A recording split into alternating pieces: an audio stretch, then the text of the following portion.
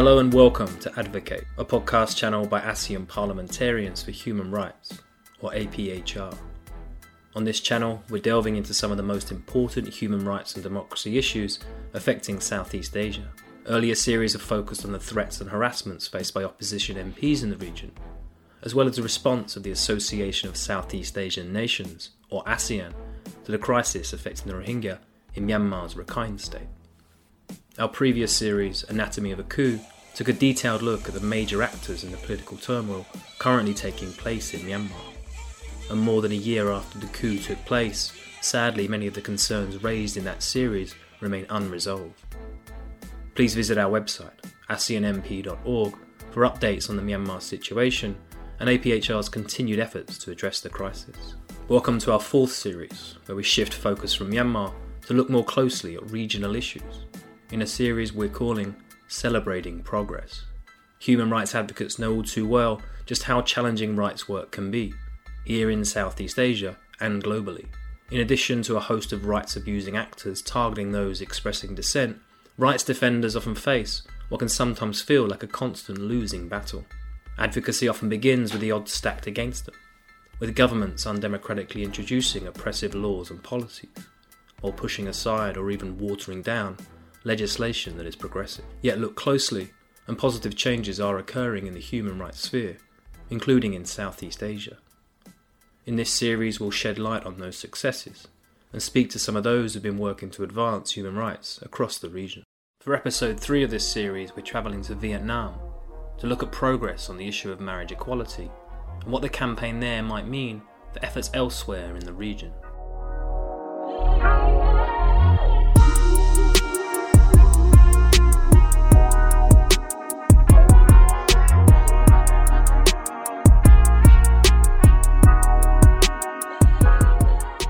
Dozens of people streamed through the streets of Hanoi on Saturday in Vietnam's first ever Gay Pride Parade. The march comes as the Vietnamese government considers allowing same-sex marriages.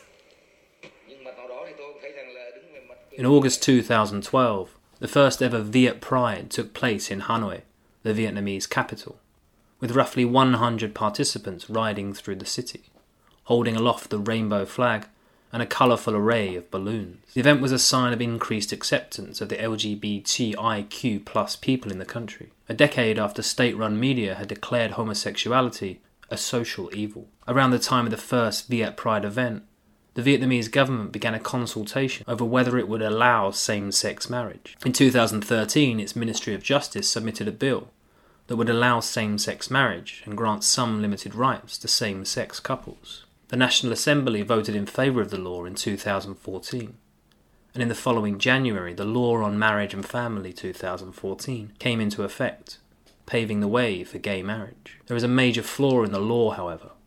Although it allows same-sex weddings, such couples are not recognised or protected under the law. To better understand the issue and what it might mean for marriage equality across Southeast Asia, APHR spoke with Huy Luong, director of the IC Institute in Vietnam, which works for the rights of minority groups, specifically ethnic minority and on LGBTIQ+ rights. He started by explaining the background to the law change and his organisation's involvement in the process. So in 2012, the Ministry of Justice were assigned to revise the law. And at that time, we know about this process. So we started to talk with the Ministry of Justice. And especially when we knew that the Ministry of Justice want to discuss something about the same-sex cohabitation, especially on the consequences of the cohabitation of the same-sex couples. So in 2014, when the law was passed, ultimately it removed the ban of same-sex marriage. But I will correct the misconception that I read on many international coverage on about this news. Is we did not decriminalize same-sex marriage because we never criminalized it. The thing is, there's a sentence in the law on marriage and family saying that same-sex marriage is banned by the law. So in this new law, we removed that sentence, but we replace it with another sentence saying that same-sex marriage is not recognized by the law.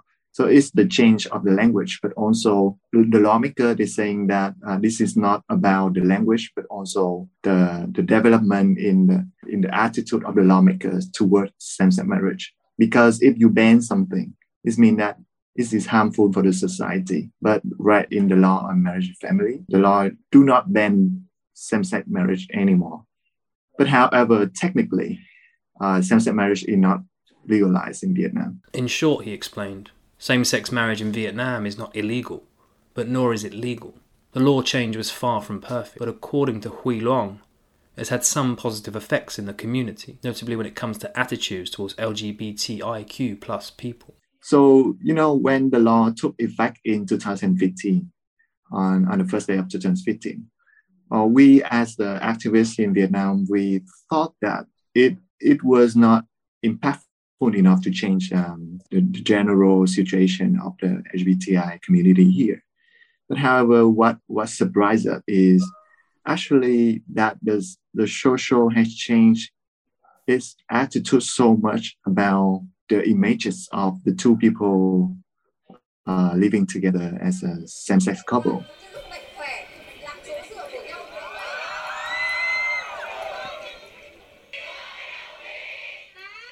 So in 2015 and then in the following years, 16, 17, we has observed a lot of weddings of same-sex couples.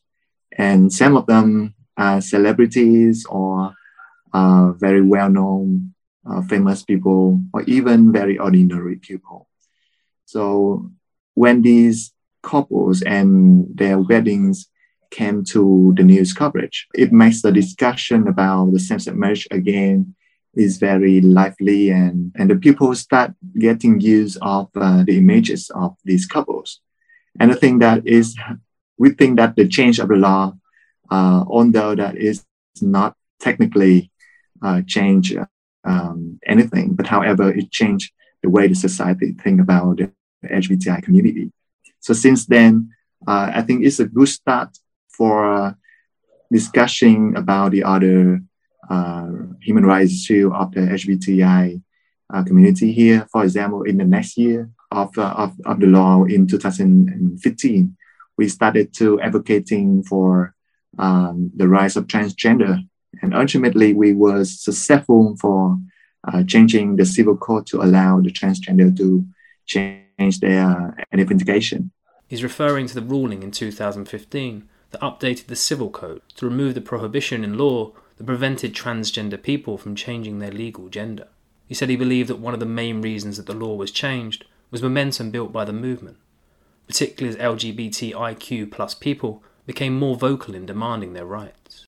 I think before 2013, our organization, along with the other organization also working for LGBTI rights, we focused on the public advocacy and raising the awareness and trying to talk about stigma and discrimination. We did not think that this is the good time to talk about the legal advocacy, because we think that the Vietnamese society are still not very open to talk about this issue. However, when the Ministry of Justice, when they decided to talk about this issue, we think that, it came sooner than we think.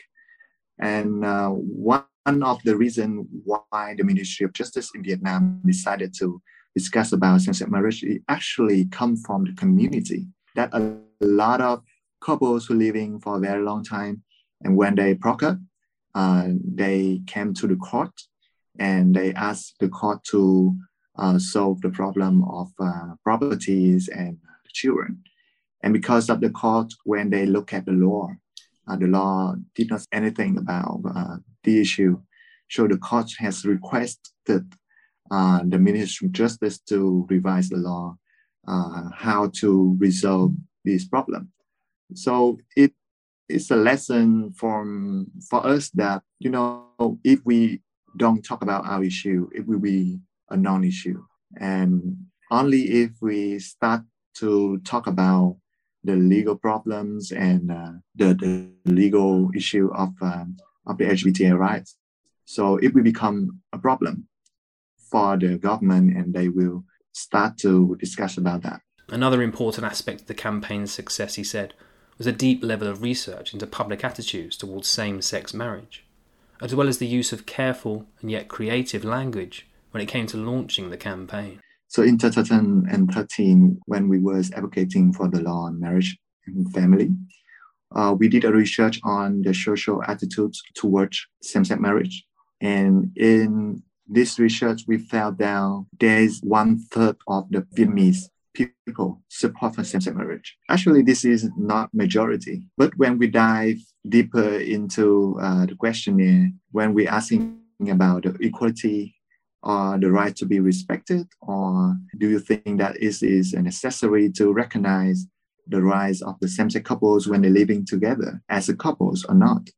So we found that the number is much higher. So the change of the law in marriage, the support is not majority, but however, the general support for LGBTI people quite high in Vietnamese society. Of course, that this is just in a very specific research, but however, it has guided us to design the campaign of same-sex marriage in 2013. So we started a campaign called I Do. In Vietnamese, it means I agree. So when somebody proposes you and you say I do, it also means that I agree. So we think that because Vietnamese people are very much respect the traditional values, so we're trying to use the language of these traditional values to talk about same-sex marriage. For example, we talk about love. And we use a very common slogan that being used for marriage equality movement in other countries. Love is love. And when we talk about love, we also talk about the right to be loved, the right to found a family, a right to respect it as an individual. So these messagings are not specific for LGBTI people or same-sex couples, but actually it's relatable for a lot of people, even straight people, because a lot of straight people cannot live as they want because of the expectation from their families. And in this campaign, we invited the diverse group of people come from different minority groups of people with disability, the senior people, celebrities, and to join the campaign. So I think that it makes the campaign really friendly, even for children or older people, and that the people can join it very easily by just saying that they support for love. So I think this is a very common tactic for the other campaigns of marriage equality in other countries. And I think it still works really well, especially in the context of Asian countries like in Vietnam. Like the interviewees in the first 2 episodes in this series on decriminalisation efforts, as well as accountability on the climate crisis, Cui Luong said he believed that legal change, while small, could help pave the way for a change in public sentiment towards marriage equality in Vietnam. I think that the change of the law on marriage and family in Vietnam is just a baby steps towards the full marriage equality rights. Because I think that when you ask people that, do you think that LGBTI people deserve the equal rights as everyone? So the people are very easy to say that, yes, I support for them because they just see in our society. But when we ask a specific, especially when it comes to the law, that you think that is it needed to change the law to allow the same-sex couples to have the equal rights of the opposite-sex couples, a lot of people will start being skeptical and not very supportive when they respond to that question. So I think that, but however, the achievement and the milestone that we had very important for the next step. And actually, we have planned to have the next version of the campaign in next year, in 2022. So because it was 7 or 8 years already, and in the next 2 or 3 or 4 years, the Ministry of Justice will start to revise the law again. So I think that we have more time to prepare this time. So, like in 2013, we only have 1 year before it was passed. But however, for now, we know that what is the next time of the vision of the law. and what make us success in the last time and what is missing. So we have more time now. So we started to call on the participation of the other sectors in the society, especially from the business sector, because especially in the crisis time and the reopening of the post-pandemic, corporation and businesses are a very important part of the society to recover the normal life of the people. So we call businesses to join the campaigns. So we think that if a different sector in the society also raise their voice and talk about the marriage equality, it will make our next effort of the marriage equality campaign will be more impactful and effective. So we're looking forward for doing this campaign in the next 2 years. And we hope that in this time, I don't have very high expectation, taking into consideration about the rising nationalism and protectionism of the legal system right now across the world. But however, I think that this time the Vietnamese people can have the opportunity to discuss about this issue again, and I totally hope that we will have more people, more supporters. Because we have the young generation, the Gen Z, as they are very open and talk about feminism and equality rights. So I hope that we will have the new generation of supporters. He also believes that unity among groups working on the issue in different Southeast Asian countries was also important in building momentum to bring about more progressive laws and policies. I'm not sure about the other countries, but however, the Vietnamese government really care about what the other country, especially in Southeast Asia and Asia, did about marriage equality. We usually face the same question from the lawmakers that if we make Vietnam the first country in Asia, not the first anymore, but like the first country in Asia to legalize same-sex marriage. So is this a safe choice? Of course that we're doing law for our people, not because of the pressure from the other countries. But however, if the other countries, if the government start talk about marriage equality, if we give the government one more reason to taking step forward. So until now, there's some prefectures in Japan, and there's some plan in Thailand about same-sex marriage. But however, I think that the countries, especially the civil society organization, we should working together, because it will make a movement broader across the region, not only in one country. So I think that it will be also helpful for the advocacy process in one country as well. Around the time this interview was taking place, some momentum was building regarding marriage equality and the rights of LGBTIQ+ people in Thailand. In early February, a marriage equality bill proposed by the opposition Move Forward Party was voted in by Parliament in its first reading. It wasn't all plain sailing, however. The Cabinet halted the bill's progress by invoking a mandatory 60-day study period, during which the government says it will assess the bill. The tactic was viewed by some, not unjustifiably, as a delay tactic.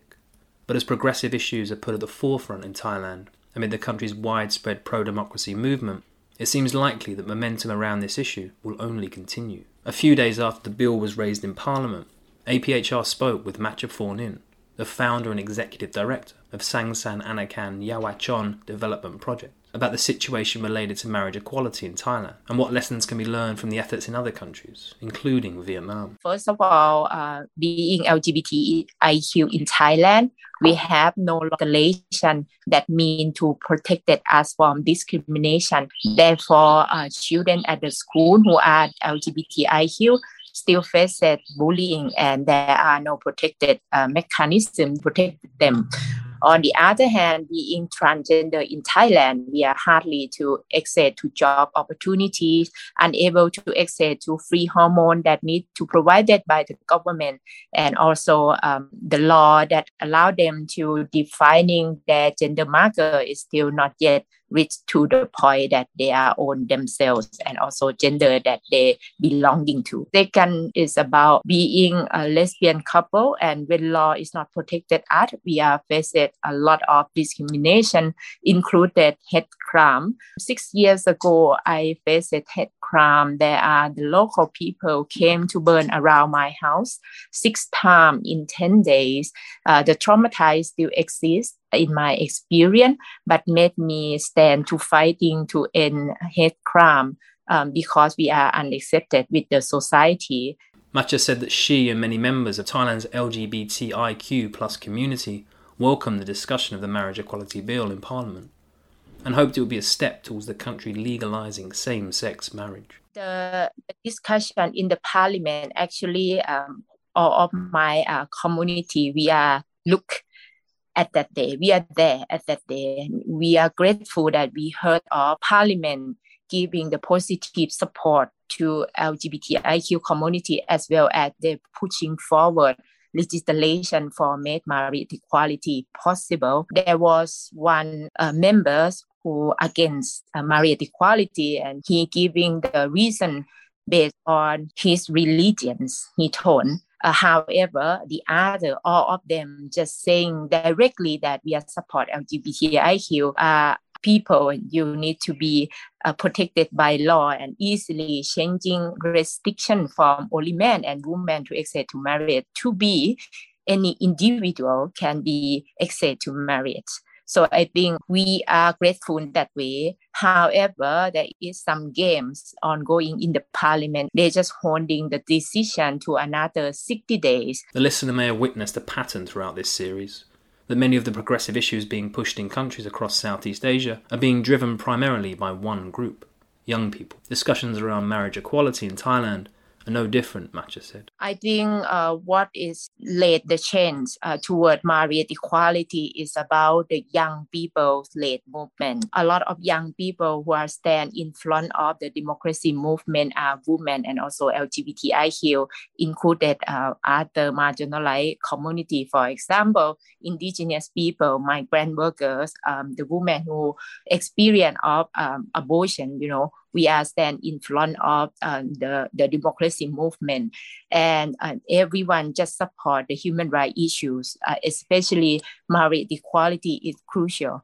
because they found that there is nothing to lose when we are advancing human rights, while LGBTIQ still unable to protect it by law. So the young people stand really strong. However, as you see, the people who controlling the power and who made decisions based on our life and our safety, they still play the game. They are not yet made decision.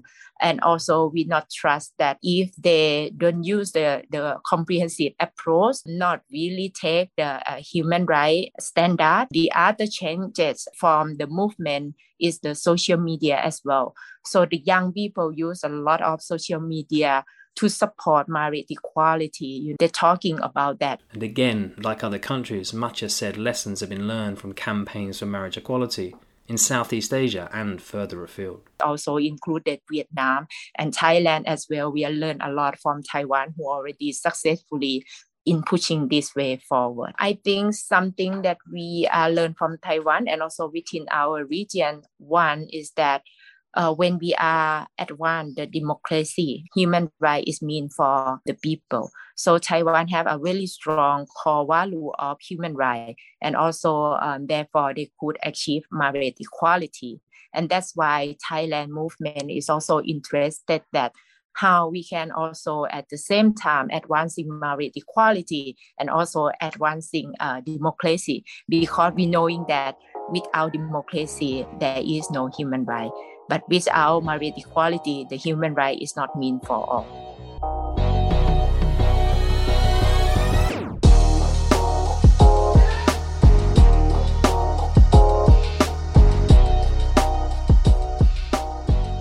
This episode of Celebrating Progress was written and produced by me, Oliver Slow, with editorial input from Storm Tiv and Elise T.A. Daguset.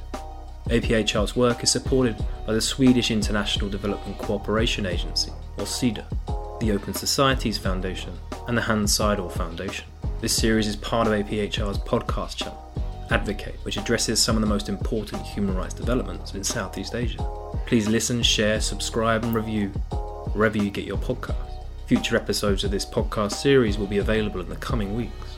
And for more information about APHR's work, please visit our website, aseanmp.org. Thanks for listening.